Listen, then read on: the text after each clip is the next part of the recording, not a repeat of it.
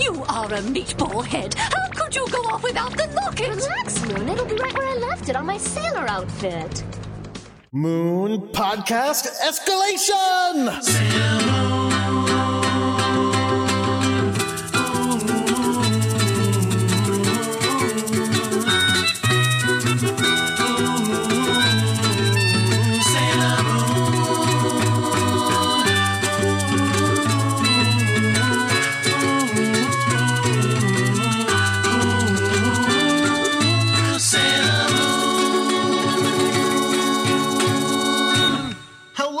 My name is Jordan D. White. My name is Chris Sims, and this is Sailor Business. It's the podcast where we sit down with a friend each and every week and watch an episode of the classic 1992 Sailor Moon anime and talk about why it is that we love it so much. And today we have... Oh, it's getting real. Sailor Moon R is ramping up. The Spectre sisters are gone. Rubius is now going to fight alone. And so we have Sailor Moon episode 73... A UFO appears, the Sailor Guardians abducted. This is the start of a two-parter, and to help us talk about it, we have a very special guest, someone who volunteered to be on the show when we put the call out, so many weeks ago. Artly King Vasquez is here. Artly, how are you? Hi, guys. I'm good. How are you? Good. We're doing well, I think. Yeah. I'm a little sleepy, but I haven't had my coffee yet. Same here.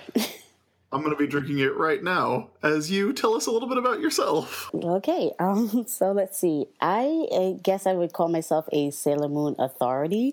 And when I say that, I mean, yeah, exactly. When I say that, I mean I have seen all 200 episodes, the live action Pretty Guardian Sailor Moon that ran for 49 episodes in Japan, with the miscellaneous origin stories of Sailor Venus and Tuxedo Hot Pocket, aka Tuxedo Mask, as well as a lot of the Sailor Moon musicals. I actually got started watching Sailor Moon thanks to my husband, who used to work in a videotape store in Brooklyn. And he had one of the Sailor Moon movies, I think it was. Somehow, I don't even remember where it was, but I saw that one. And then I also saw the original run of Sailor Moon on TV when it first came out. I saw a commercial for it, and I said, "Ooh, that's pretty and shiny. I want to watch that." And when it would come on, I'm like, "Oh, this is so cool." It's a ditzy girl who is kind of like me, because I kind of related with Sailor Moon being very bad at school. Not so much the overeating part, but definitely the bad at school aspect of it. And I pretty much suckered a lot of my friends into trying to be Sailor Moon fans. A lot of my friends were not having it, so I was a woman unto herself. But it's definitely been a big part of my life growing up. Now, you said you got into Sailor Moon, that your husband got you into it. Were you an adult at the time? I was not. So I saw the original run when it came out back in the 90s. I think I was in middle school when it came out. So I saw the commercial originally, and I saw the first episode, which was, I don't know if any of you guys remember, but the original run, they showed the return of Sailor Moon first as, I guess, a precursor, or maybe that was just what I'm remembering, but they showed that one first. They started with season 2, you're saying? Yeah, I don't know why they did that. They honestly only showed that episode, and then they started showing season 1. Which I was kind of confused about why they would do that, but to each his own. And then... I mean, look, there's a lot of confusing things they have done with Sailor Moon over the years. I gotta admit, the Doomchi Saga definitely got me suckered in. I'm not gonna lie. I tried with it, but it was one of the reasons why I started watching it. And then I saw one day when I was walking around Brooklyn, there was a little girl who had a Sailor Moon backpack, and it had the other Senshi on it. So it had the outer Senshi, and it had Sailor Chibi Moon on it. And I was looking at this backpack. I'm like, who are these other characters, and how do I get involved in this? So this was back in the early days of the internet. I would scour to see how I could find who this other person was. And lo and behold, I was walking around, again, downtown Brooklyn in the Bargain Bazaar, and there was this cover with all the Senshi on it. It was actually the Sailor Moon movie, the Sailor Moon S movie. So picked it up, was the VHS, dating myself, as you can tell, and saw it. It was a fan sub, if I'm not mistaken, because that was the only way you can get the movie. And I'm watching it, I'm like, oh my gosh, I have to find the rest of the series in some way, shape, or form. So I would try to, if I could, download it or find other means, because back in the day, that's what you had to do to get at least most of it, since it wasn't coming to the U.S. just yet. And when I saw it, I was like, oh yeah, this is it. I found my niche. I'm happy with myself. I'm so glad that we live now in a time where you can watch 200 episodes of Sailor Moon on Hulu, or you can buy DVDs that are coming out, and they're well produced. They've got new professional voice actors. Yes, exactly. On them. And I feel the same way with the comics. Like, you can get, a whole run of the Sailor Moon manga. And I really feel the same about American comics too. Like, I love that Comixology exists. I love that Comixology has weird back issues and weird indie stuff. But I do have a lot of nostalgia for that time in the 90s, where you had to like dig through so many stores to get one $35 VHS tape of Sailor Moon that had 2 episodes on it. $35. Oh my gosh. Yeah. So much. Yeah. So much like money. There's a part of me that will always, like, that same part of me that still, like, I love going through back issue bins at cons. Like, that part of me is always going to be like, oh yeah, remember when it was terrible? Remember when getting anime and comics was just the worst? It was great. It was so great. Yeah. Yeah, it was amazing. I actually did also have and I remember you brought this up a while ago, a subscription to Smile Magazine. Thank you, Mom. So that's how I was able to read the interestingly, subtitled version of the manga, Bunny Moon, which, right. Her name was Bunny Moon. Her name was Bunny Moon. Her name was Bunny Moon. It hurt reading it after a while. And then when I was able to find the actual prints of the manga, I'm like, okay, now this makes more sense. I appreciate this. But I think I still have one version of it, because it was weird, because when it came out, it had Sailor Moon and Parasite in the manga. I'm like, I don't know how these two mix, but it was a weird pairing, because you would read Sailor Moon on one end, and then at the end, there would be Parasite. So I guess I could say I knew about Parasite before it was cool. So it was just so random, those two that were mixed together. So did that kind of love of Sailor Moon, did that spark an interest in everything else? Did that, like, get you, like, fully into anime and manga beyond that? Or did you just sort of stick with what is the best? Like, we can go ahead and say that right now. Sailor Moon's the best. Well, it's the only anime and manga worth watching or reading. I mean, it is, but however, oh God. I could say yes, but in all fairness, I am a child of cartoon loving. So I've watched cartoons. It's basically my life. I am the authority when it comes to most cartoons. So all of my friends who have children or who are interested in getting into certain types of animation, they'll come to me and say, hey, Artley, do you remember this cartoon? Or Artley, have you seen this one? And I can tell them whether or not, yes, it's good, or no, stay away from it. It's hot or trash. And my mom has always encouraged my habit of cartoon loving. And my cousins would always watch like Robotech and Voltron and things like that growing up. My uncle was the first one in our family to get HBO. So we would all kind of congregate at his house to watch all the old TV shows and things like that would come on. And I have honestly always loved, manga, anime, cartoons, and things like that. And kind of like how your relationship started, Sailor Moon is the reason probably why I married. So, because if it wasn't for my husband and his love of cartoons and comics and such, I'd probably be a spinster. Not really, but it makes it interesting. We have our standard questions that we like to ask everybody. Okay. Who was your favorite scout? Is it okay if I have two? Yeah. No. No. Okay, No. I'm just making sure. I say no, but Chris has 5 favorite scouts. I mean, so here's the thing. I have two only because it's one from each faction. So my favorite inner sensu is obviously Sailor Moon, because obviously, sorry, solid choice. Thank you. And my favorite outer senshi is one that you guys will probably, hopefully like, Sailor Saturn. I think I related more to Sailor Saturn because she was an outcast as well. So the contrast of Sailor Moon's bounciness and always wanting to be friends with everybody kind of resonated with me as well. But when they introduced Sailor Saturn, Hotaru, I saw a lot of my middle school and high school years in her. I'm like, oh yeah, I can totally relate to her. She tries to be helpful, but is always seen as an outcast and shunned.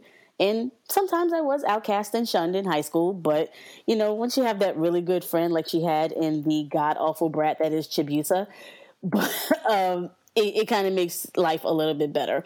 And I am not knocking Chibiusa, but when I first saw her in the English version, I'm like, ooh, this brat. Ooh, this brat. She's got some rough moments coming up in this episode. And I want to like her. I do, but whew, it's rough. I don't think you have to.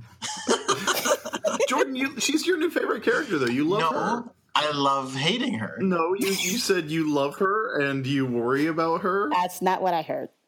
Yeah, no, you're lying. See, guest siding with me. There we go. I like that. Unusual, but I like it. Yeah, like I've seen a lot of people who are guests on this show. Like I know Shannon Manor is a big fan of Sailor Saturn. Mm-hmm. And I'm really looking forward to getting to that point in the show because I know that, as you've said, there's a lot of recontextualizing Chibiusa that goes on with her relationship with Sailor Saturn. So I'm really interested in it because, again, I am not an authority. I'm a guy who owns a microphone. That's it.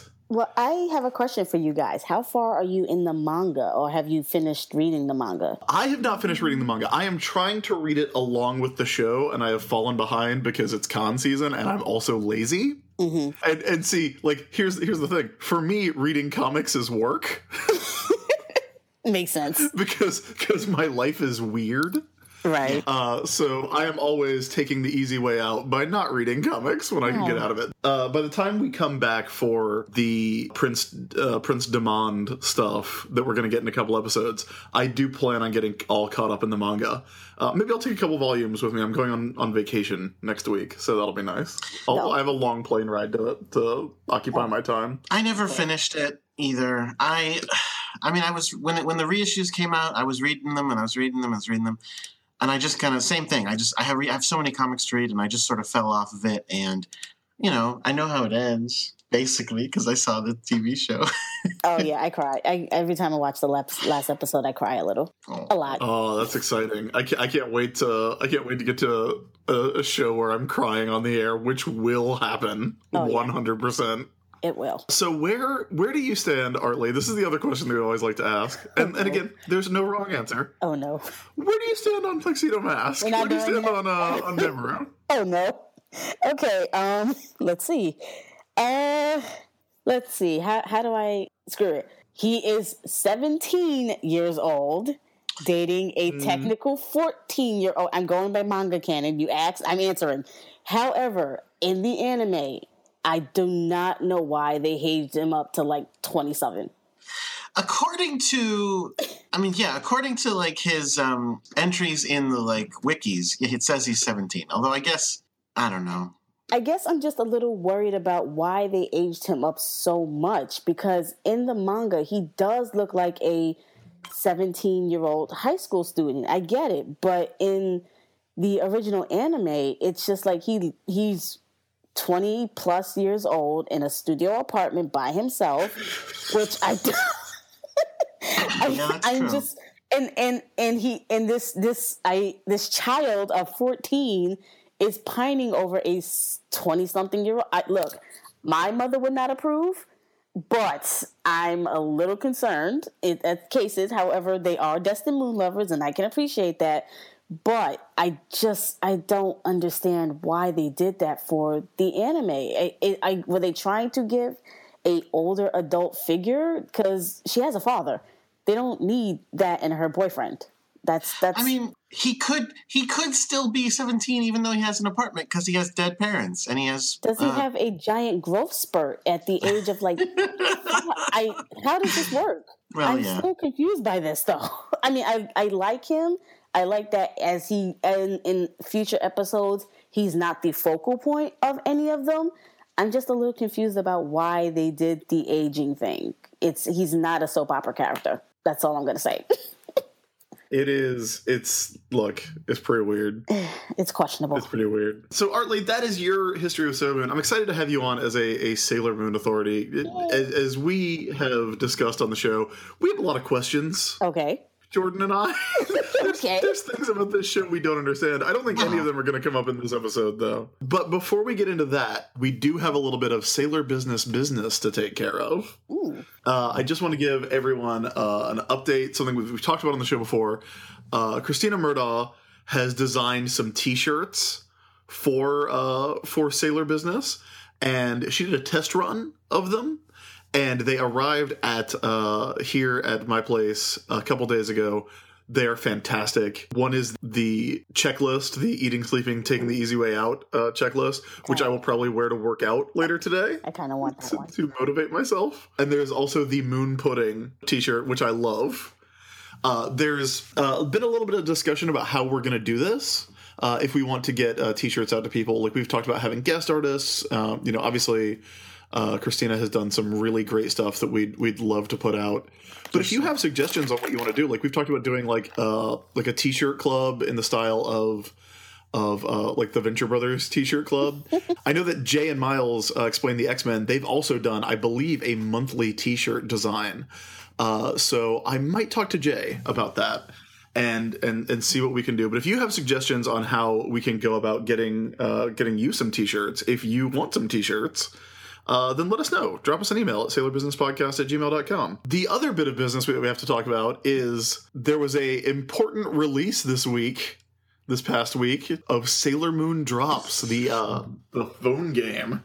Woohoo! I have a real weakness for these dumb little phone games where you have to match 3 things.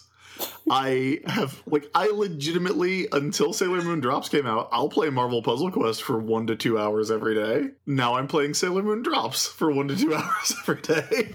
As am I, and I am still stuck on certain levels, but I am working around it. I will figure them out. Now, this game's been out in Japan for a while, but it just got an English release. And Jordan, you didn't know about this game, right? I knew that it existed, but I didn't realize it was free. So I hadn't downloaded it. I downloaded it just now. You're gonna really like it because Luna shows up to teach you how to play in the 40 tutorial levels this game has. Yes. Oh, good. And plus, she also does that awesome backflip of hers. She does not poop out anything, but it's a little depressing.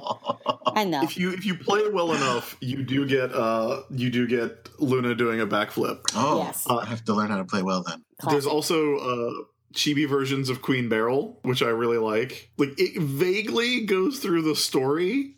Like, it just kind of hits the highlights. Like, you see Mamoru show up and make Usagi cry yes. in the first episode. But, like, the third episode is just like, hey, I have a new friend. Her name's Reihino. It's like, okay.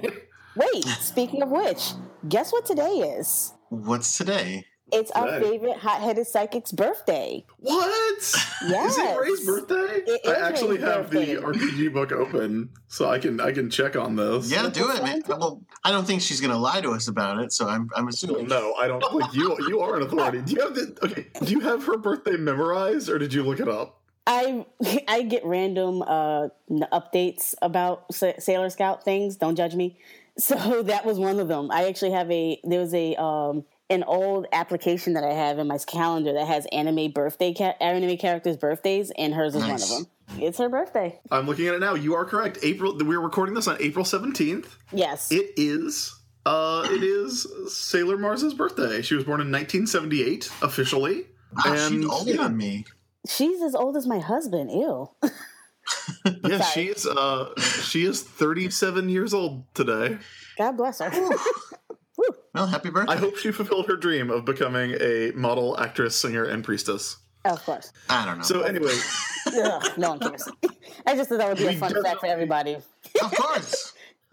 Just real quick, getting back to Sailor Moon Drops. Jordan, do you have any questions about it? It essentially plays like exactly like Marvel Puzzle Quest or like Pokemon Shuffle. Like it's one of those games. It's a little more like Pokemon Shuffle in that you're limited by hearts, but you only lose a heart. So you only lose the ability to play the game if you lose. You can play as long as you win, which I think is a fun mechanic. Yeah, that makes sense. Like a two dots situation. Now, when you lose a round, obviously Sailor Moon starts crying.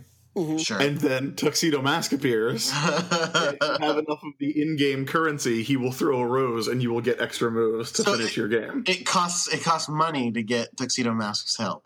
Yes. That's which is another reason not to like that scumbag. Charging money for help. What is he? How dare he? He's never asked for. Oh, my wife is showing me that she's been playing this game. Have you been playing it right now, or have you been? Oh, she's just since we've been talking about it, she's been playing it. She likes it a lot. You can buy. You have to go to Tuxedo Mask store, and you can buy gems in various denominations. I like the top hat full of gems that he is offering you. That's a very Tuxedo Mask thing to do. Do they cost real money or fake money? It costs real money. They cost real money. Okay. Has he run through his inheritance that he is asking us for money to buy things? He's asking his teenage girlfriend for money. Did anybody else find anything wrong with this? You got an allowance. Give me some of that. I'm just saying. Wow. Mamoru Chiba style. Now, I am not on Facebook, so I can't, it's weird because it has friends, but you can't search for friends. Yeah. But I did find someone, it just gives you, I think, a random list of friends that you can request, and then you can get, extra hearts from your friends. You can send them little bonuses. I did see someone named Moon Pudding, and immediately hit add as friend. So if you are out there, Moon Pudding, that is me that befriended you. It wasn't me. It wasn't me. And with that, Jordan, anything else you need to know? How far have you gotten in it? I am almost to Makoto showing up. I'm one level away from when you unlock Makoto. Okay, and do you get to play as different scouts? You can. There are certain levels that have required characters, but you can generally switch back and forth between the scouts at your leisure. I've only leveled up Sailor Moon, which was a mistake, because you do need to play as Mercury and Mars at some point. Oh, really? One thing I will say is if you download this game and take a look at it, the board behind where you select the stages is really, really awesome, because it's the levels kind of weave their way through, and you start off at Usagi's house, but then you go through, you can see Jewelry Store Osapi, and the Tokyo Tower, and the Hikawa Shrine, and Juban Middle, and the park that they always go to. And it's all done in that same kind of pastel background that you see in the show. So it's really, really cool in that respect. I like it a lot. You will eventually go to the moon, and then to point D in this game. So wait, really? It's pretty exciting. I haven't gotten there yet. Of course, I am stuck on certain levels, so I don't know if that counts. Yeah, look, I don't want to brag. I'm really good at dumb bullshit phone games. That sounds like bragging. So yeah, I would say definitely check out Sailor Moon Drops. I was just playing it a little bit myself. Unprofessional, but again, I have a problem with these kind of games. I should stop playing them. First steps at meeting it. Chris, I know another game that we can play. What game is that? Have Chris guess what the name of the dub episode is. Okay. The Japanese title, once again, is A UFO Appears, The Sailor Guardians Abducted. This is my guess. This is what I would call it if I was a producer working at DiC in Canada in the 90s, in 1995. Mm-hmm. Saucer Surprise. Oh, come on. I mean, okay. That's perfect, but it's not at all what they went with. Okay, give me a hint. Does it reference the UFO at all, or nope? None whatsoever. You probably will never get it. Here's the hint I will give you. Okay. It starts with a name. Rubius. You got it? Okay. Is it? I don't know. Rubius Triumphant. No, you're never gonna get it because it has nothing to do with the episode. It is Rubius evens the score. Well, I mean, that's fair. Well, sure. In the game of Sailor Moon versus the Dark Moon Clan, he does win the score here. Yeah, the Scouts took away 4 Spectre Sisters. Right. This episode, Rubius is going to take away 4 Sailor Scouts. Yep. Want to hear another fun Permanently. fact about this episode? Yes, please. So I don't know if you guys remember. So the last episode that came on before this one was the 4 Spectre Sisters, and that was the last one that was technically shown on network television. This episode is considered the first of the lost episodes of Sailor Moon R, which means these are the ones that aired on Toonami on Cartoon Network. Right. So this is the first one. Years later. It's considered lost episodes. I think it was like 3 years later. Yes. From this point on, I will have only up until preparations for the show, I've only ever seen these episodes once before. Whereas before, those ones I had seen tons of times when I was young. Mm-hmm. So, Jordan, you watched the Deke dub for this, obviously. Is there a noticeable shift in tone and production, in voices, even between the last episode and this one? There are apparently 2 people whose voices are different. One is Ray, and I definitely noticed that as soon as she spoke. I was like, that's not her. And the other one is Darian, which I did not notice. And then I didn't even realize that until I went online and online told me it's a different guy. He does a good Darian. Didn't they change Mina's voice too at one point? Not yet, though. I don't think. I think that's later. Oh, okay. So for this part, for this episode, it's still got the same Sailor Moon. Thankfully, it's still got the same Rini. Everybody else, like even the smaller roles, seemed to be the same to me. Like her mother seemed to have the same voice, and I was concerned. I was concerned that they would stop being interesting. Like, at this point, they probably will be like, now let's just follow the original script. But they don't. They still. Nothing crazy happened in this episode, but they still went, we're just going to change stuff for fun. So. Yeah. I think we should get started. Yeah. Now, normally I don't do this. You're going to break off a little piece of the remix? I'm going to break off a piece of the remix. Normally I don't do this. Normally I step up to the plate and I do a quick, 3-second, just catch everybody up, recap of the show and the characters. But... and I did not plan this. But Artley said she was an authority. Oh. So, Artley, would you like to give the recap this week? Would you like to catch everyone up on who these characters are and what they're doing, in case this is anyone's first time listening to the show? Sure, why not? So, and again, I am full on putting you on the spot right now. Thank you. I appreciate it. So, can I have 10 seconds? Possibly? I'll put it on the clock. I think we can give you 10. Awesome. I appreciate that. So, if you're just now tuning in, we have lost the 4 Spectre sisters, Cadaverse, Pets, Con, and Berthair, which I missed. And we are catching up with our 5 Sailor Scouts, Sailor Moon, Mars, Mercury, Venus, and Jupiter, as well as the tiny pink-haired brat, a.k.a. Chibiusa, a.k.a. Rini, a.k.a., and we'll hear this in now, Small Lady. She is from the future city of Crystal Tokyo, where the Black Moon Clan has been taking over. Who is left over is the leader, as of right now, of the Black Moon Clan, Rubius. We are going to hopefully see more of him, but I pretty much doubt it. In conjunction with them, we also have our favorite 40-plus-year-old, possibly 20-something, definitely 17-year-old boyfriend, Mamoru Chiba, also known as Tuxedo Mask, who is not really much of importance in these episodes, but we're going to let him pass anyway. You did it! Am I good? Awesome. Yes. 2-1-0. There we go. Nice. 10 seconds. Woohoo! I will say, good recap, but you missed one. Because she's Chibiusa, a.k.a. Rini, a.k.a. Small Lady, a.k.a. Rabbito. They are going to call her Rabbit so much in this episode. I don't. And the only reason, it's annoying. Go ahead.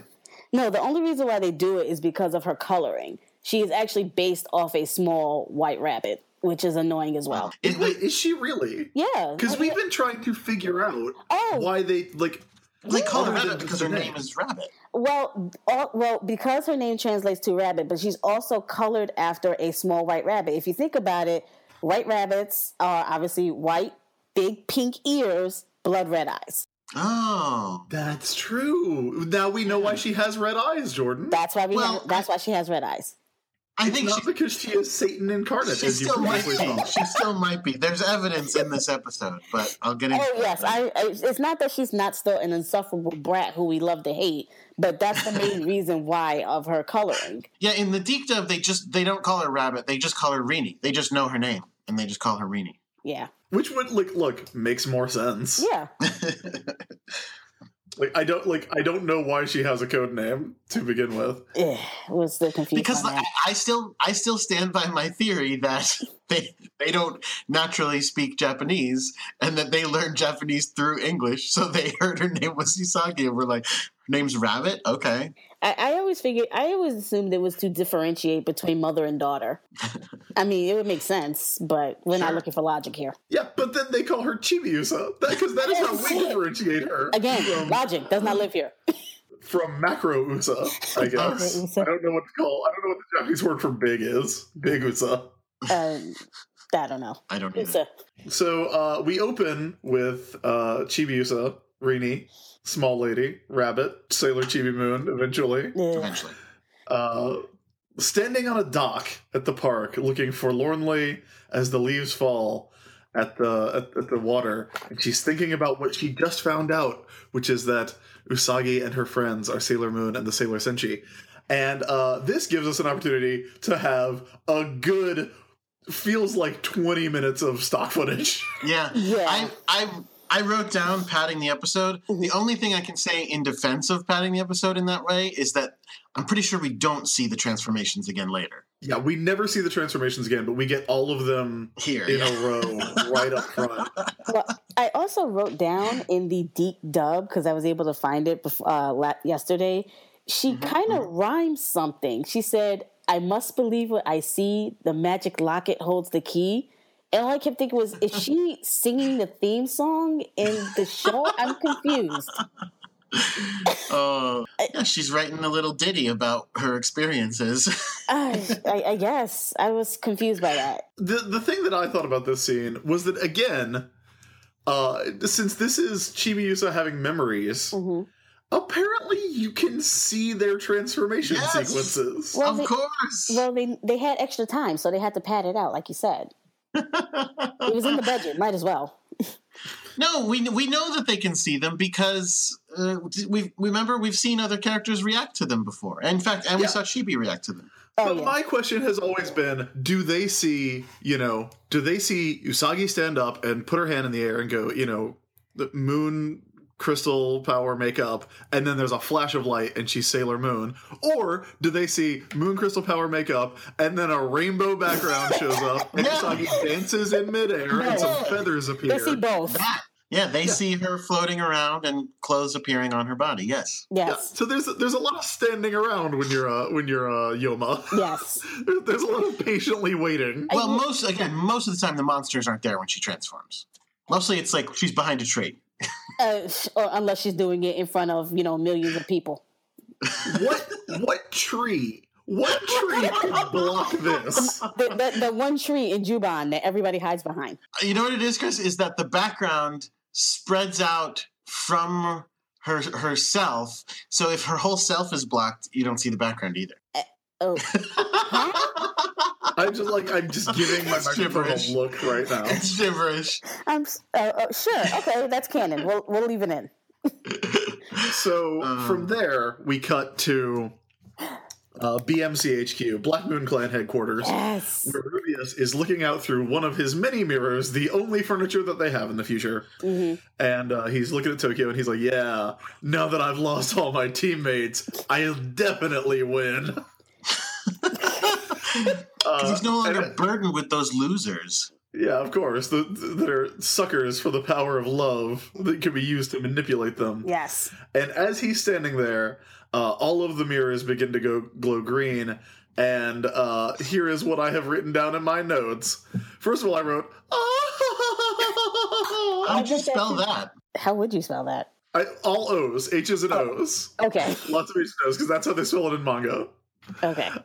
The second thing I wrote down was, hell yes, Esmeralda, a.k.a. Hell yes, Marad. I love Esmeralda. I love She her. is I great. love her laugh. It's amazing. I wrote Psycho Laugh is what I wrote. She is, like, her laugh is great. Her fan is great. Her intro outfit music is is great. awesome. Everything about Esmeralda rules. Yes. Like, the thing about the Spectre Sisters is we knew that they had at least some kind of kindness in their hearts, even though they were constantly trying to murder an infant. Constantly trying to beat a child to death. But, you know, we also saw, like, who is it? Is it Pets that comes in with the cake and is just like, don't talk to me? I'm just going to sit down and eat this entire cake. Yes. I think so. Esmeralda is like full on Jedi asshole. Like, she's such a jerk. I love her. She shows up and she's like, hey, Rubius, you're going to fail and die now. Yes, exactly. Yeah. Oh, she's so great. I love her. If you're not familiar with Esmeralda, she has long green hair. She wears a dark, like, black-green turtleneck mini dress with opera gloves, a pink fan, and the hugest jewelry ever. Here's something that is lame about her. Guess what they call her in the Deke dub? Ooh, I know. Go ahead. They call her Emerald. Yeah. Wah, wah. Sounds like a cop-out. Yeah. Because, like, listen, you go Rubius, like, I don't know. I feel like they were on board for part of it, for like, oh, it's like you take the stone and then you twist it a little bit. Mm-hmm. And then for her, they're just like, Emerald. Fine. Well, it's going to get Same worse with as Prince it Diamond. goes His name is on. Prince Diamond. Diamond. Bam. Yeah. I do feel like there's some thematic, like, because they're kind of going back to, like, you know, Jedi and Malachite and that, like, where they are just kind of named after things. Uh-huh. And in this case, it's jewels, which, you know, I don't think is a terrible idea. I don't think Emerald is a bad name for Esmeralda. I think Esmeralda is better. Yeah. Obvi. It would have been nice if they kept her as Esmeralda in the English dub. Yeah, I definitely agree. Oh, well.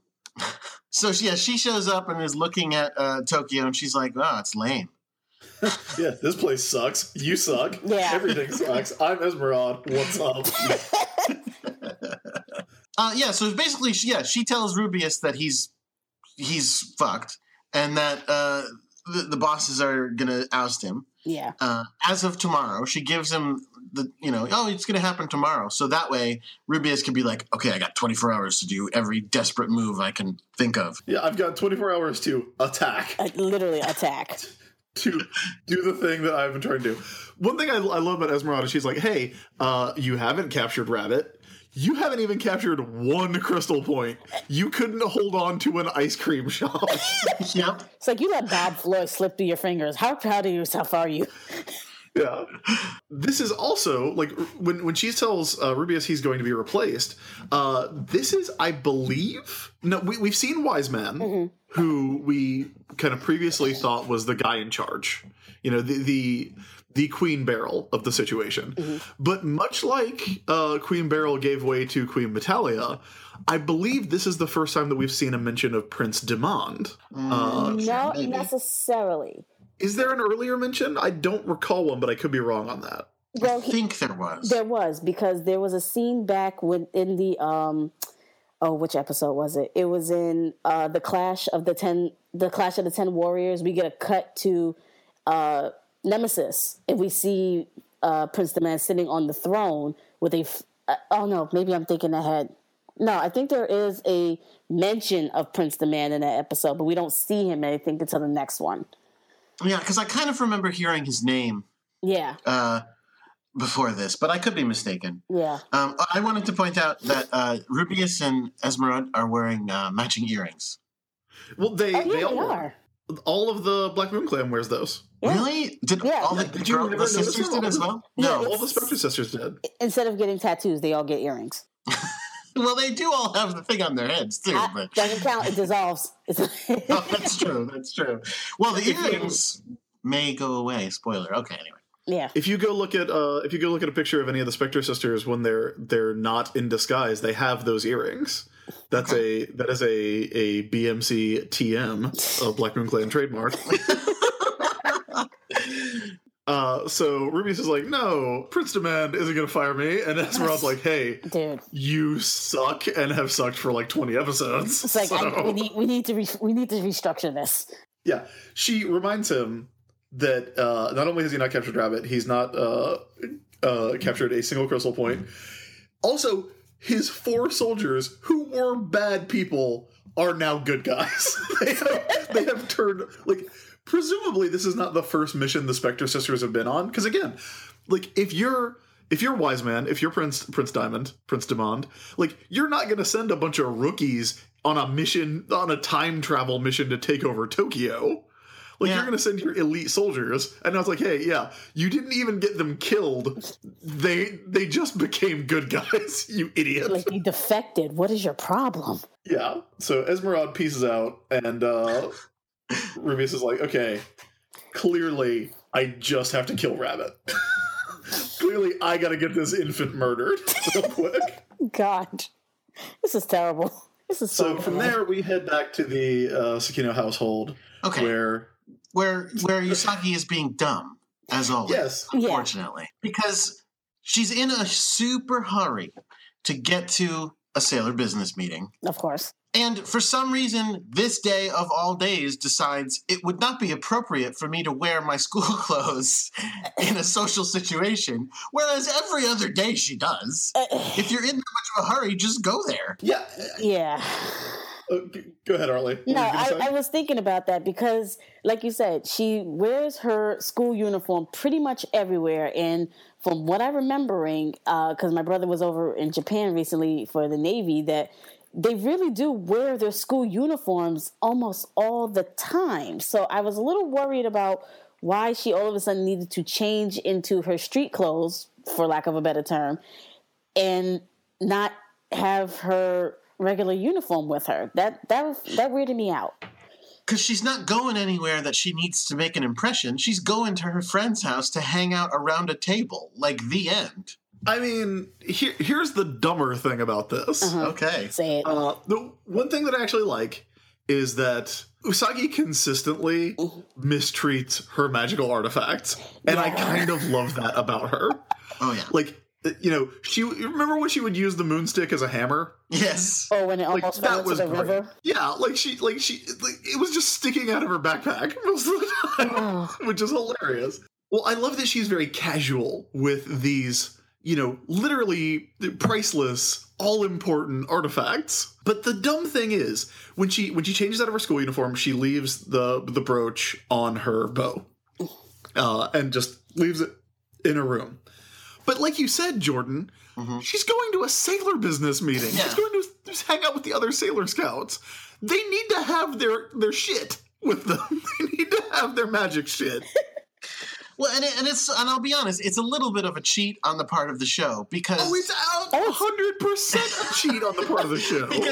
because we never see where she puts that stuff when she's not actively using it, and then all of a sudden, the one time they need her to have forgotten it, it's like, oh yeah, she forgot it.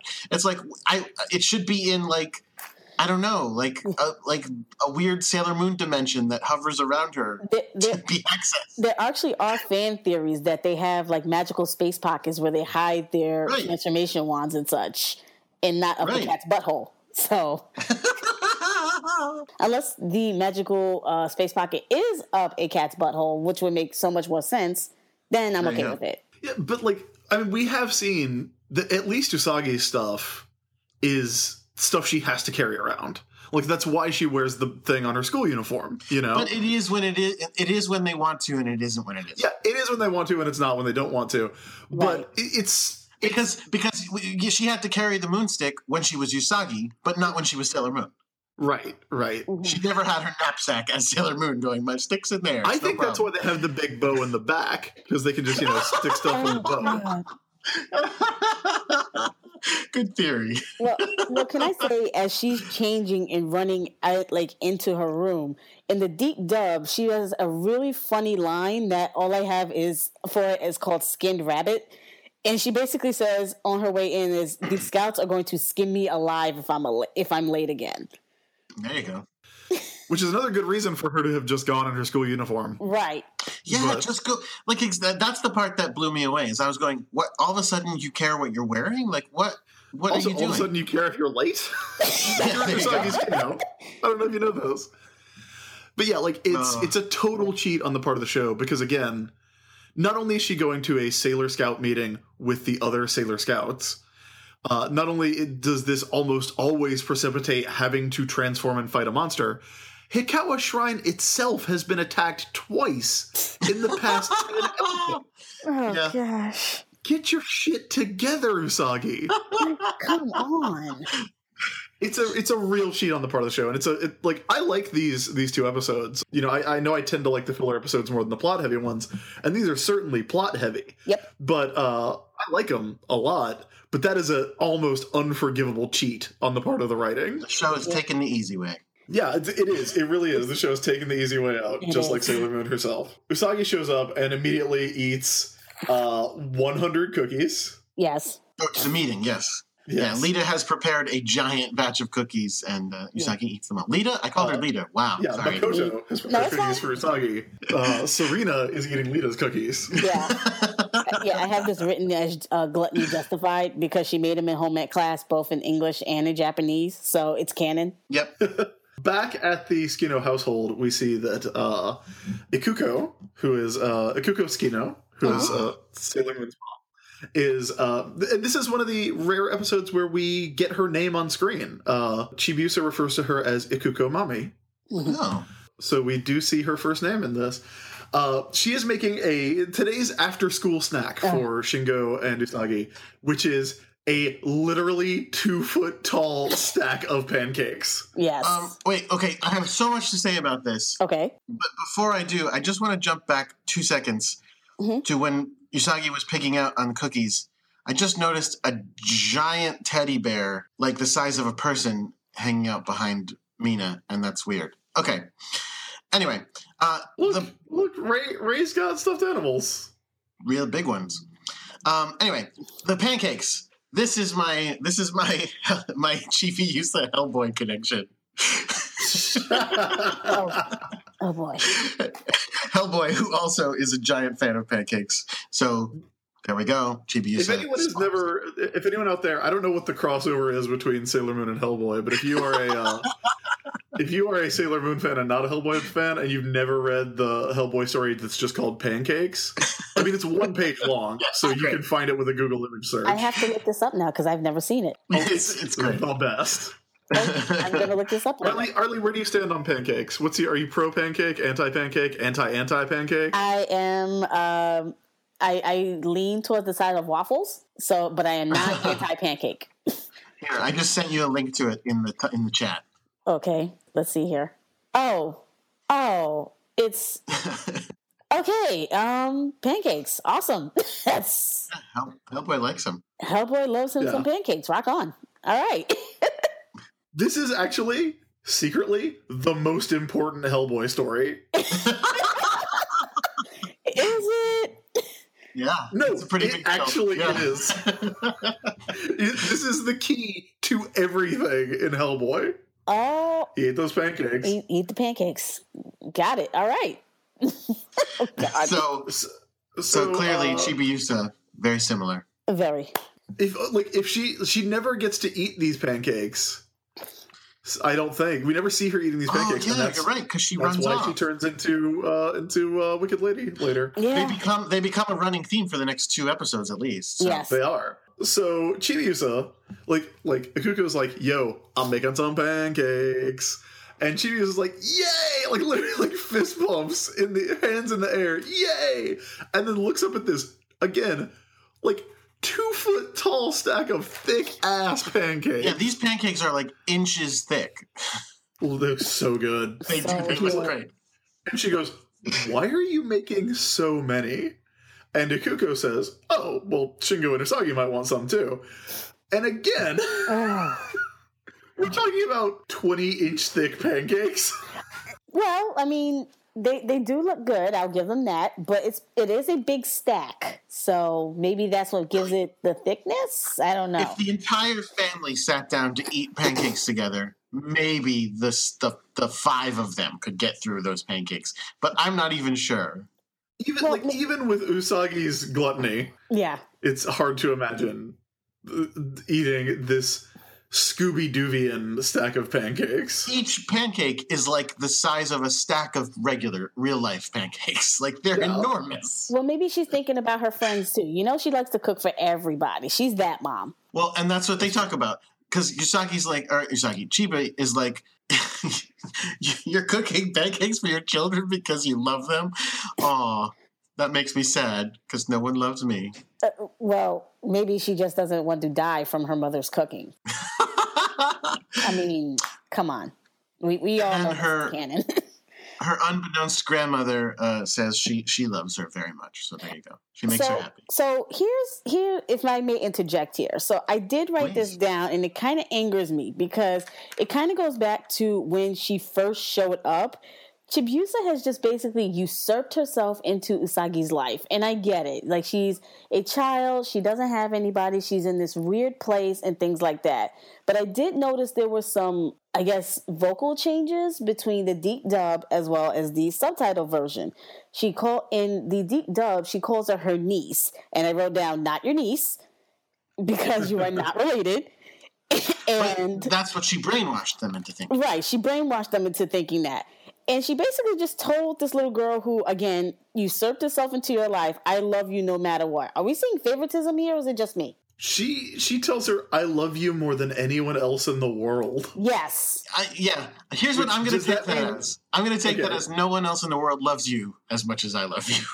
Not I, Ikuko, love you more than I love anyone else, including my own wretched daughter. No, that would be terrible. Flesh and blood daughter. She's saying, I love you more than your parents love you, that I imagined. Just trying to justify it. Okay, that's fine. So Usagi gets home, and Ikuko's like... Wait, no, so Chibi goes upstairs, and Chibi she picks up the locket, and she starts having a moral dilemma. Right. Because she's like, I'm supposed to steal this locket, and Usagi sucks, so who cares? She thinks. I don't think that. But then she goes, yeah, but wait, Usagi's Sailor Moon, and Sailor Moon has saved me so many times. Like, I can't screw her over like this. Nah. And then Usagi gets home. Usagi gets home, and Ikuko's like, yo, Usagi, check it. I made 3 feet of pancakes for a snack. I made a yard of pancakes. One pancake. Measurement of pancake. And Usagi goes, what? I don't want pancakes. I had a bowl, a punch bowl full of cookies over at Ray's house. And Chibiusa is like, she doesn't want those pancakes. She doesn't want those pancakes that her mother worked so hard on.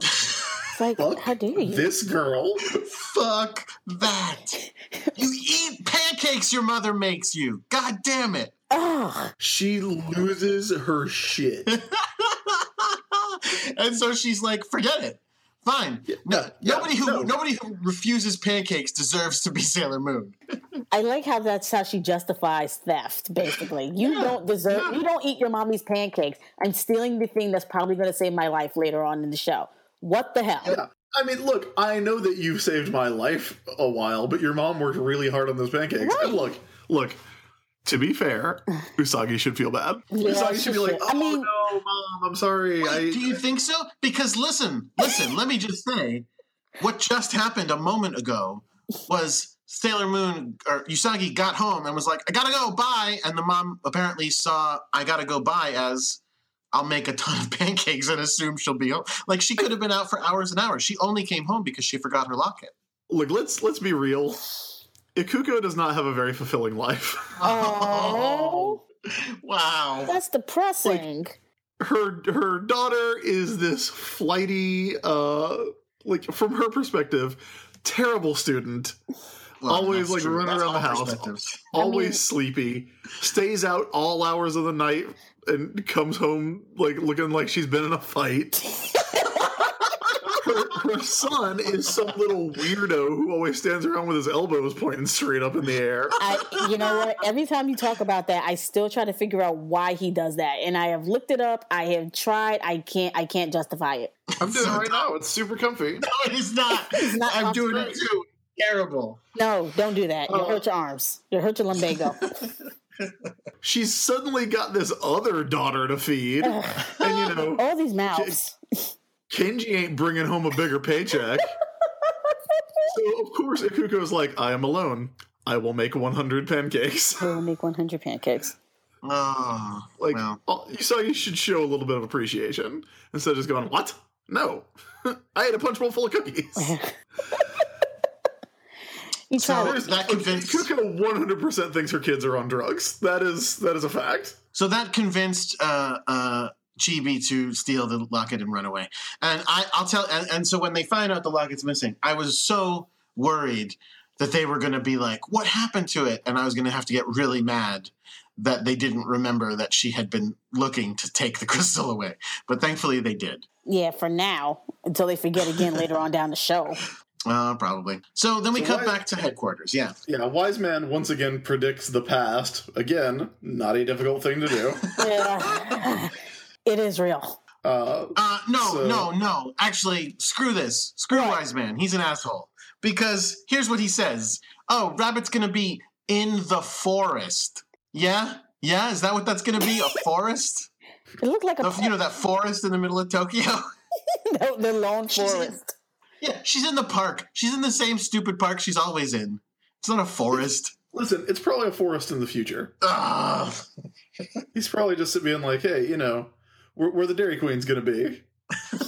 So you're saying in the future, in Crystal Tokyo, they destroy a whole bunch of the city and put up a forest. Yeah, kind of like Yeah, the place sure, how would why have to not? put up a parking lot. Yeah, but that is the way it usually goes, not the reverse. Oh, okay. Crystal, look, you need, do you think that Crystal Tokyo doesn't have any green spaces? Is that what you're telling me? I'm saying I wouldn't say that Central Park, an amazing and giant park, is a forest. It has a lot of trees. It's a bunch of Give it trees in a 1,000 park. years, Jordan. Give it 1,000 I was years. going to say, it could. All Right next to right. Alice in Wonderland statue. So anyway, Usagi calls the girls and says, Chibi stole my brooch. And they're like, all right, let's go find her. So, meanwhile, in the forest, No. That forest with towering skyscrapers how many around it. trees are necessary for a forest, do you think? Because there's 3 in this All right, shot. I'm gonna look up the definition of forest. Oh, this is good. This is fun. All right. Good radio. Forest. So Chibi's in the forest, and Rubius shows up, and he's like, "Oh, it's me, Rubius. I need to kill you and take that, and then everything's gonna be cool." Well, all it says is a large area covered chiefly with trees and undergrowth. There's some undergrowth in there. That's what a park is. Yeah. But I don't think a park should count as a forest. I mean, what Wise Man should have said was, "She's going to be at the pond." No, that- no, he says in the forest. He absolutely says in the I'll tell forest. you what he That's should what he have said. said. Oh, what he should have said. Yes, you're right. Oh, you know what? Here's his defense. Here's his defense. Mm-hmm. Dude, we call the girl a rabbit. What do you want? That's not justification for it, but okay. All right. So out on the dock of the pond in the forest, in the middle of Tokyo, she tries to use her key to go back in time, and it fails, and Rubius shows up, as you said. Yeah. Now, why does the key fail at this point? Because doesn't she, isn't she just there to get the silver crystal? She has the silver crystal now. I think, see, this is the thing. I attribute it to Rubius doing some shit. Because, first of all, he's doing this, I can track her when she uses her key thing for the first time ever. So I think he's also got, time block or something, you know? Well, actually, I don't think it has anything to do with the key, because when she tries to go back to the future, I can't believe I just said that, but when she does it and it fails, she starts crying. So mostly the time that when she emits her moon energy is when they're really able to pinpoint her. Hence the reason why her crying gives away her location every time. No, he says later in the episode that like when she tries to go forward in time, it opens up a hole in the time. Well, that doesn't make any sense. Yeah, no, it doesn't make a ton of sense. But all of a sudden, he can track that now. Here's my question. So it's plot convenient. Awesome. Yeah, absolutely. Here's my question. Please. This is a time travel story. Mm-hmm. Yes. We have already seen that time travel is nebulous at best. In theory, like people are talking, like Prince Demand, who's in the future, is talking to Rubius, who's in the past. Like they're both waiting around for stuff to happen. Oh yeah. Mm-hmm. Like Prince Demand is like, hey, you've been in the past for like 2 weeks now, and it's been 2 weeks here as well, so why isn't anything being accomplished? And I feel like Prince Demand could be like, why didn't you just check after I got everything done? Like, you're in the future. This is a very, very common time travel story problem. Yeah, because time travel stories don't make sense. This is my problem with Legends of Tomorrow, too. Like, There are like 3 time travel movies or stories that I think are sound. And those are probably Primer, the movie of 12 Monkeys, and like tentatively maybe Bill and Ted. Yeah, I was going to say Bill and Ted is the one that works. Yeah. Because Bill and Ted is like, oh, you can go back to any point in time. Yeah. Well, the only reason I say tentatively Bill and Ted is there's one piece of bullshit in Bill and Ted, which is the part where they say, your watch is always on San Dimas time. And it's like, why? Who cares? We could go to any time, but whatever. Yeah, but they do the whole like, oh hey, if we, in Bogus Journey, they do the whole, oh, when we win, we're gonna do this and this. No, yeah, totally, it's the best. Yeah, that's a good idea. So why don't they just give Chibiusa the Silver Crystal and then wait like 3 seconds for her to go to the future, do whatever she needs to do, and then come back and give them at the exact moment? Well, I think what's happening in the Sailor Moon time travel, and again, that thing with the 2 weeks, that makes no sense. But I think what's happening, my theory is that the good guys understand that you can't change time no matter what, and the bad guys don't. The bad guys think they can go back in time and change things. And the good guys are like, no, that's never going to work. There's part in Legends of Tomorrow this week where they were like, oh, hey, we found a point, because Legends of Tomorrow tries to use the ideas of fixed points in time and time, time wants to happen in a certain way. Yeah. Which I like because those give you a lot of wiggle room. But they also did the thing where it's like, oh, yeah, we're in a part where, we're in a certain point in the time-space continuum where you can't see it from outside. Like, this is, I forget what they called it. But it's like they're being hunted by these things, which are called hunters. And they were like, oh, yeah, well, let's hope they don't check this one first. And it's like, what does it matter which one they check first? No, yeah. Fucking time travelers. People, time travel stories very frequently have the idea that time travel takes time. And it's like, no, that makes no sense. Yeah. Anyway. Time travel. Bullshit. I hate it. I hate time travel stories. I love them, but I love to think about how wrong they are. Anyway. It hurts. My brain hurts. So the scouts show up at the last minute to save Chibiusa from being killed by Rubius. Which I just noticed makes no sense. Because they literally just said, let's split up and look for her, and yet they all find her at the exact same time. Well, they were probably like, well, we have 3 sets on this show. Yeah. She's probably at that park where, where Nephrite died and where all this other stuff happened. Oh. Yeah, the duck pond, all the things, yeah. Yeah, the one that's even in the musical. Yes. The same fucking park. Yes. Either that or one of them found her and didn't help and was like, guys, she's here. Come here and we'll all meet and jump out together. I don't want to do it yet. You know what happens here is that we get fucking Burning Mandala. We get Venus Love Me Chain. Shatters the dock. Rubius is fine. Yes, I call that the fiery love attack. It's amazing. You know what doesn't? You know what does affect him though? The most effective attack. Oh God, here we go. bubble spray. Is the like he gets hit with Burning Mandala and Love Me Chain and is like ha ha ha, your attacks can't harm me. Bubble spray comes out and he's like, damn it, they got away. I can't do anything. Bubble spray.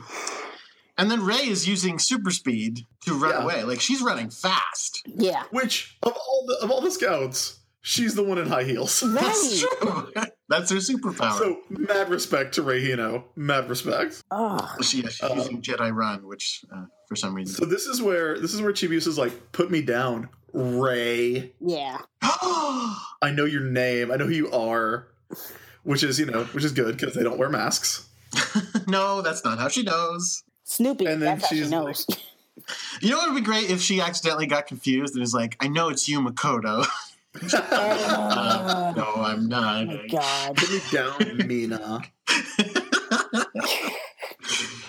She starts talking about like, oh yeah, Usagi's selfish and irresponsible. She doesn't deserve this magic artifact that is also 100% not mine. Right. Like finders keep, like, she's like, possession is 9/10 of the law, guys. So clearly I own it now. That's not how that works, by the way. Yeah. It's incriminating. I know. Yeah. So, here's one place where they made a significant change from the Deke dub, or from the original to the Deke dub. In the original, they all respond by going, "No, dude, Usagi is amazing. She's wonderful. She's a great friend. Rey She's does helpful." it. Yeah. Rey steps up and is like, "Hey, don't say that about Usagi. Usagi's like a really good person," which is nice. It's really nice to see. Deke dub pulls that Sailor Moon says from last week and goes, "Yeah, look, we know Usagi sucks. She's terrible at everything. And she's a coward, and she's whiny, and she's awful, but she's also nice." Like, why did you just shit all over your friend for no reason, guys? And I wrote that down, and I'm like, this is really mean. This is mean. Yes. It's like Mars bashing Serena, par for the course. More Serena bashing. Wow, great friends. And she puts up with this crap. I wouldn't stand for this if I was her. Well, I mean, at least she's not there to hear it this time. Which just makes it even worse. They're talking behind her back. Oh my God. Yep. Ugh, rude. So then Chibi runs into traffic and almost gets hit by 2 cars. This is actually trimmed in the Deke dub. I don't know if you remember that. They cut her running halfway. Really through the scary street. parts. Yeah. So I forgot she almost got hit by a car and almost, just ended the series right there. Yeah. How different things would have been. Yeah, like these kids really need to learn to not let this 5-year-old run off into the middle of Tokyo. The scouts show up, and specifically, is this where Usagi and Mamoru show up? First, we get. Does anything happen in the Rubius scene? No, he just looks down and goes, "I'm awesome." So they've all changed back into their normal clothes because for once in this show's history, there are people in Tokyo. Yes. So they it's not abandoned. Yes. So they can't just run around. Abandoned nightmare wasteland that it usually is. This post-apocalyptic dystopian wasteland that is Tokyo. I think it's this scene because what I wrote down. This is where what it is they're talking about looking for her. She's hiding behind a trash can nearby, and she's realizing, they're never gonna let me go. But I'm so tired. And then we cut to Darian's apartment. We cut to the. Anyway, what were you gonna say? We cut to the clock first, saying it's 10 o'clock and she should be home sleeping. And then they cut to Darian's apartment, which actually looks a lot better in the Deke dub because they do a great transition there, as opposed to just like a swift cut. I think it's in the scene where she's talking to the other scouts and she kind of reveals that she knows who the scouts are. Where she's like, "Oh, did you just save me because you wanted the brooch back? Are you guys gonna scold me now?" And what I wrote down was, "Oh, so what? Now you're just gonna yell at me just because I steal things?" What do you mean stealing is bad? How dare you? Yeah, like Chibiusa. Yes, an asshole. She's dick in this episode. What a brat. I mean, I get it. I am not unsympathetic to her plight, but also it's like, yeah, I stole it. Why are you making such a big deal that I stole this magic artifact that lets you literally save the world? Because in 900 years, no one has taught her that stealing is wrong. I think you mean 5 years, Arlie. I think you mean 5 years. Sorry, you're right. 5 years. So yeah, Chibiusa goes to Memoru's apartment and just sleeps outside his front door. Like a puppy. Does anyone else find this weird that random girls are just falling in front of Mamoru's apartment sleeping? They're used to it. Okay. Chibiusa doesn't turn the Lunapie into a pillow. Just kind of sleeps on the Lunapie. Or a skeleton key. Or a skeleton key. Like, Chibiusa, very often forgets that the Lunapie can turn into stuff, but in about 4 minutes, shit's gonna get amazing. Oh boy! So the first thing that happens is Memory takes her in and puts her to bed, and when she wakes up, he talks to her using the puppet he has of himself. Stop banging. Yep. You sound so angry right now. And he has ventriloquism powers. Yes. Or abilities. Not really powers, sorry. More or less. Here's my question. Have any of you ever met someone who has a puppet of themselves? Well, I mean... Jordan, do you have a puppet of yourself? Do I have a puppet of myself? It's a very simple yes or no question. If you want to Depends on what you define as of myself. I don't have a Jordan puppet, but I have puppets of other roles that I have played. Does it count if you have one from, the Muppet Factory that used to be at FAO Schwartz? Yes, that counts. Okay, then yes. That counts. Then yes, I do. See? There you go. I have a puppet. I made a puppet. We need to do a video podcast so we can capture all these looks I am giving to my microphone. When I was in Rocky Horror, I played 2 different characters, and one time we made puppets, and so I made puppets of the characters I played, of Eddie and Dr. Scott. So I have Eddie and Dr. Scott puppets, which were me. Also, I have a puppet of my cat, whose voice I do, so I have that puppet, which is sort of me in a sense as well. Oh, brother. Yeah. So I'm the only one on this show who's not a weirdo. I am a weirdo. It's fun to have a puppet of yourself. Agreed. I don't think that's true. I think it's super weird. Well, You've never done it. Thank you. Just saying. The funny thing about him... Which one is Eddie? Is that Meatloaf? Yes. Yes. Okay. So the funny thing about this little tuxedo mask puppet that he has... Someone please draw Jordan playing with a Jordan puppet. I would... Listen, I would be happy with an actual Jordan puppet. I know what you're getting for Christmas, bro. Okay. All right. I'm on board. But this little tuxedo mask is holding a full-size rose. So it looks like he has a giant rose, which is really funny looking as well. Yes. I wish the next time we saw Tuxedo Mask, we saw that rose get thrown, and then we saw the puppet being held up by Tuxedo Mask. That would be so cool. And the puppet gave the speech. That would be awesome. Listen, I'll tell you something. That would be awesome, but I'm pretty sure the next time we see Tuxedo Mask, that would not be appropriate to the mood of the scene. Because next time we see Tuxedo Mask, there are 4 Sailor Scouts getting the shit pummeled out of them. So... True. If he showed up with a little puppet, I think people would be like, what the fuck is wrong with you, dude? All right, so we go from the weirdest thing in this episode. So you say. Well, because here's the thing. We know that Sailor Moon merchandise exists in this world. We know that there are people out there making, dolls and movies even. And we know that, they've made, fucking Queen Beryl dolls that you can get out of Crane Games, which is weird. Yes.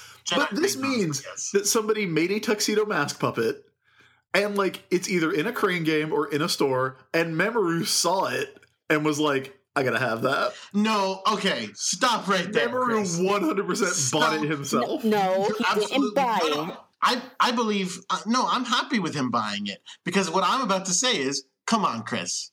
You're telling me somebody makes merchandise of you and you're just going to be like, okay, whatever. No, you're going to buy the Chris Sims doll. You know you are. Okay, first of all, he didn't buy it. Motoki gave it to him as a gift from all the years of modeling from way back when. That seems likely. Come on, guys. Yeah, because Motoki would be stocking the Crane game. That makes sense. And he just happens to know that, late at night, Mamoru Chiba just happens to be walking around in a tuxedo late at night with 14-year-old girls fighting crime by moonlight. Come on. What's wrong with you guys? That's true. I will accept it as a gift from Motoki. Thank you. So wait, so you're saying you would not buy a Chris Sims action figure? I would. All right, that's another thing everybody can draw. Please don't draw that. It would be very unflattering. I know it's just going to make me feel bad. Guilt. So much So the guilt. we go from that. By the way, can we talk about how Mamoru has a cot, a child-sized twin bed, which is not his bed. We've seen his bed. He has a spare bed for children in his house. That's weird. Oh, that is a little weird. Are we sure that's not his bed? No, yeah, he's got a queen well, bed. I would assume it is his bed. It's only in the other side of the room because if I'm not mistaken in this scene, there is a window by there. And the last time we saw it, Luna was able to jump into said window and hit him on it. I think she just moved the bed around. No, that's not his bed. He lives in a studio apartment. Where else is he going to bed. put it? I don't know. This is tough. It could be like a futon. Maybe he has a futon in his living room. Okay. This is his spare bedroom, is what it is. This is his guest room. What? No. I don't know about that. He has a rose garden in this apartment. You told me he can't have a spare bedroom? No, the rose garden is also in the magic space pocket. So right now, it's like midnight. It's like 11 or midnight. Okay? It's real close to midnight, as we're going to find out in next week's episode. It's very late at night, and she wakes up. Pardon me. She wakes up, and he's like, I'll fix you something. And she goes, I want pancakes. And he's like, I got it. I'll do it. Identify with that. I'm okay with that. So then there's a knock at the door. Chibiusa instinctively knows that it's Usagi. So does she? This shit's amazing. Yeah, like well, I mean, I think she hears her voice too. I think she hears her voice. So she knows it's Usagi. So she remembers that the Lunapie can transform. She turns the Lunapie into a parachute and fucking base jumps out of Mamoru's apartment. This shit is awesome. That's not really, that wouldn't work, right? Actually, well, so I actually have a question for you two. Which floor do you think Mamoru lives on? Because the way first of all, I was questioning how nobody said anything about this 5-year-old jumping from a window and no one called the cops on them. Well, because now that it's close to midnight, Tokyo is again an abandoned wasteland. Everybody's asleep in Tokyo at midnight. I'll concede to that. But again, how many floors up were they? And how is it she's able to just jump from Mamoru's apartment and land up in the middle of the Juban district? The math you have to do is what floor is high enough that you can parachute out of it, but low enough that Luna could feasibly jump in through the window by climbing from roof to roof. Oh, there is no logic so great.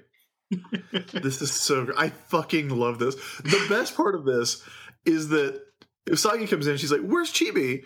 And Mamoru, standing on the balcony, turns around, smirks at her, points over the balcony, and goes, you just missed her. Like it's a fucking James Bond movie. Like it's Roger Moore. Because these things happen on a day ending in Y. This is just a normal thing. Yeah. It's like he is so like he's so not even amused, he is bemused by this. He's like, that 5-year-old just turned that robot cat head into a parachute and jumped off my balcony. Hilarious. Time for a quip. Fucking Mamoru. This is Mamoru's finest moment by far. So she gets away. She does the key again. This time the key's working. It's taking her up into the time vortex, whatever you want to call it. But then all of a sudden it stops because a massive, and by massive I mean like ID4 sized spaceship shows just up. like the publishers of the Transformers comics. No, ID4 Independence Day sized ship shows up over Tokyo, like enormous, like almost the size of the city itself, and it stops her from going up. And guess what? Reveal, that's where Rubius lives. Yep. Yeah.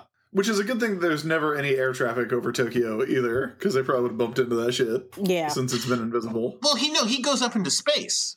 Yeah, well, whenever we've seen it, though, it's been, like, hovering just above Tokyo. Yeah. But he does go into space. No, because he's looking through his magic mirrors.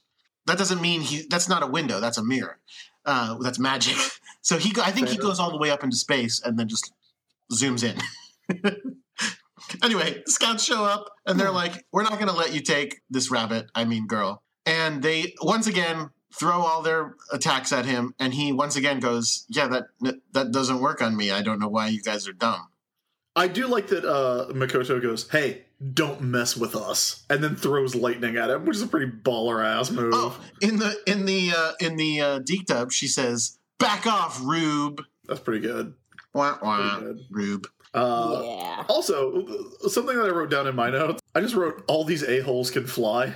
Because all of these villains are always just, like, floating in midair, but they never fight like they can fly. Oh, yeah. Like, I'm not saying I want to see, like, Man of Steel happen in Sailor Moon, but it would be nice if they're like, oh yeah, I can fly. Like, maybe give me some Dragon Ball at least. Yes. I would appreciate that. So Rubius's attacks are apparently like super gravity pushes. So he like pushes at them and it creates like a big divot in the ground, like from like how hard he pushed on them all. Thankfully, they were able to defend Chibi from getting smushed. And they're like, run away. And he's like, not going to happen. I'm going to do this even harder at you. And so this beam of hard gravity pushingness like slowly comes their way, and they do not even try to get away. They just sit there and let it happen to them.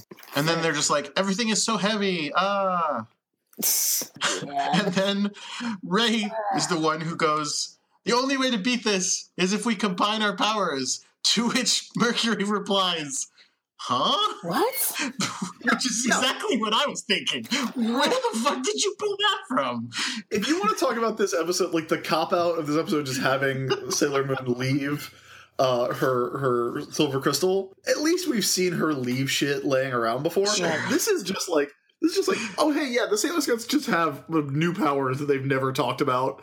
And this is the second time we've seen Sailor Planet power. Well, she's it's like... still never been explained. No, she's And like... it's still like, Yes. Let's use that thing we used last episode. yeah, what does it do? Tell me what it does. It's just power.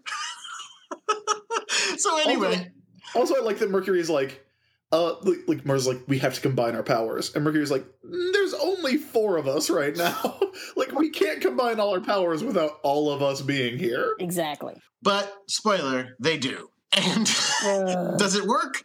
Nah. Kind Like, of. a little. Not really. Yeah. Like, it does something. It allows Chibi to get away. No, does it? No. Yes.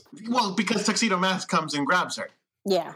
Chibi gets away because instead the Senshi themselves are pulled up in a tractor beam and taken aboard Rubius's ship. Evening the score. And then Usagi tries to smack the shit out of Chibi. I wrote She this down. lines up. I have this written down in my notes as child abuse with the right hand. Whew, this is not okay.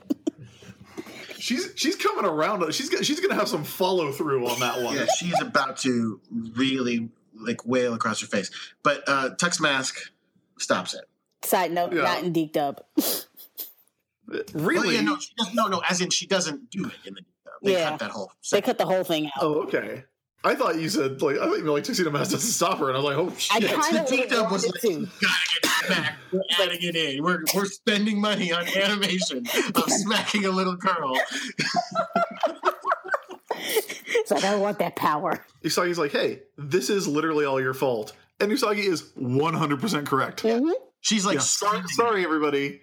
Again, there are good reasons to be mad at Chibiusa. Sometimes she, pees on someone else's bed. Sometimes she gets 4 people kidnapped and crucified, as we're going to see later. Yeah. But that's where the episode ends. Like, we don't even get like in the Japanese version at least, we don't even get a to be continued. Nope. Like, it's just, that's where the episode ends. Yeah, no, that's where it ends in both. So with that, I think it is time that we move to finding out what we learned in this episode.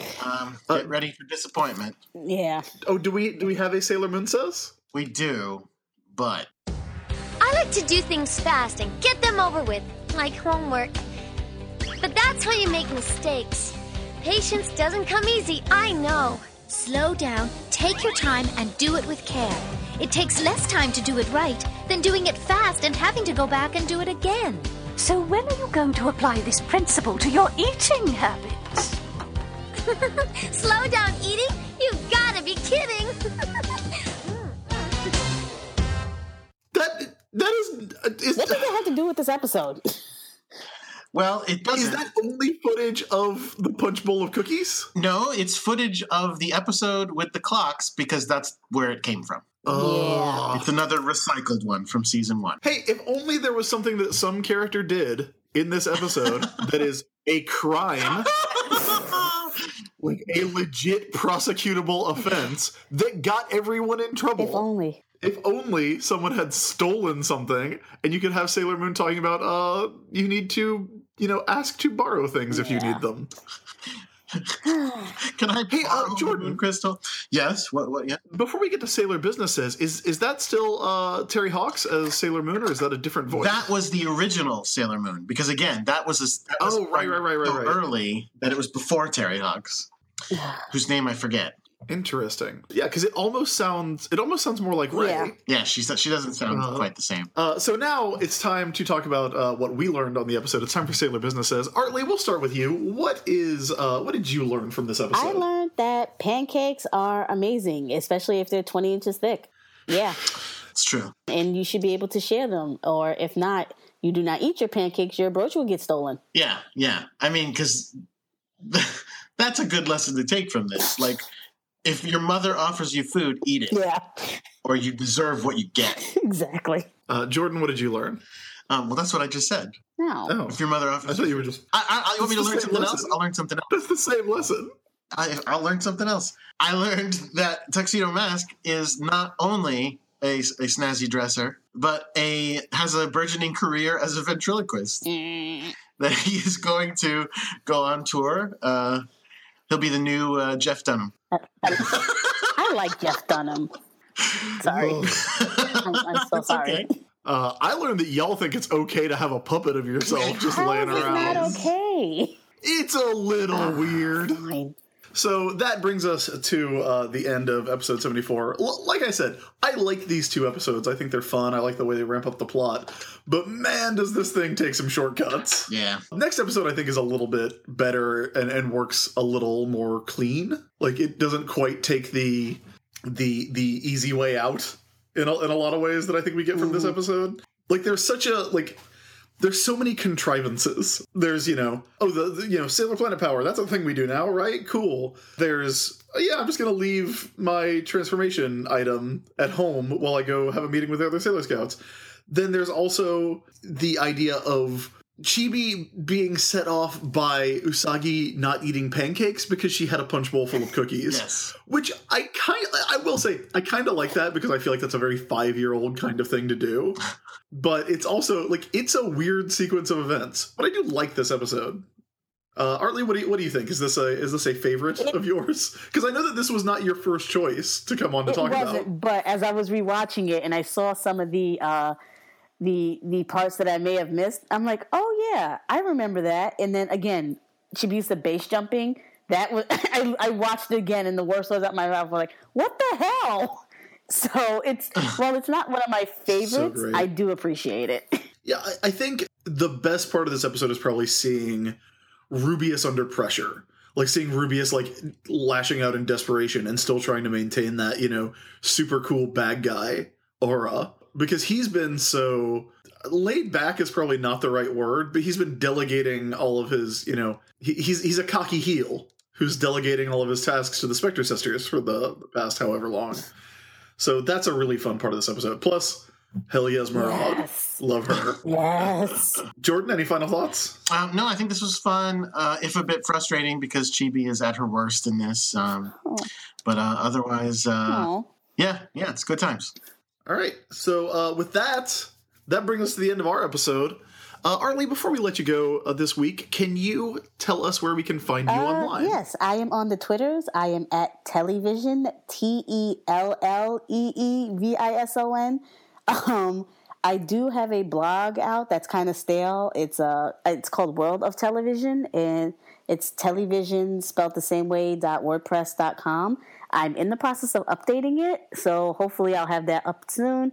And yeah, that's where you can find me. Great. Awesome. Well, we will be talking to you a little more in next week's episode. But that does it. So, Jordan? Yes, hello?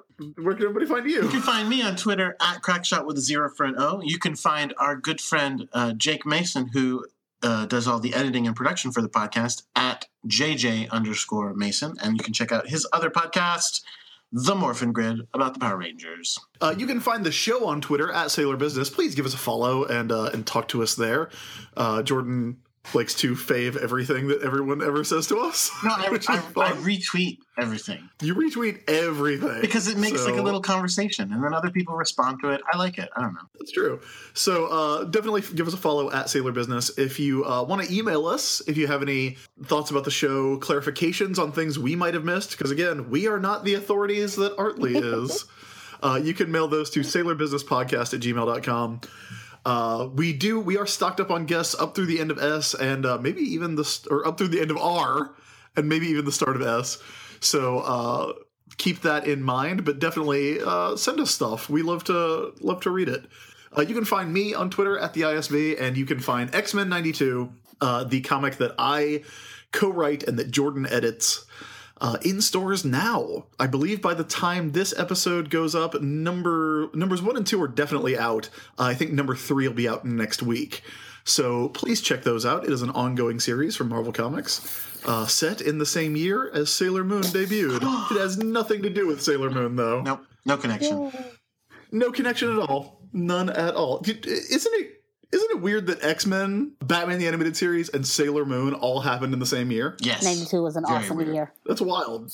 Yeah, that's wild. Even though, America didn't get it for another 3. Follow us. We will be back next week for episode 74.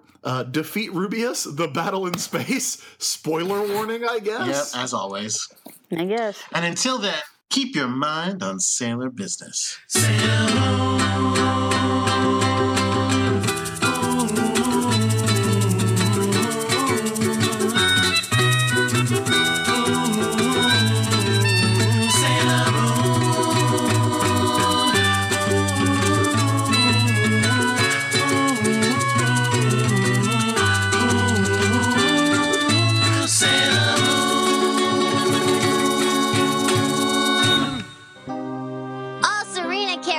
Herself. How can a goof like her be Sailor Moon?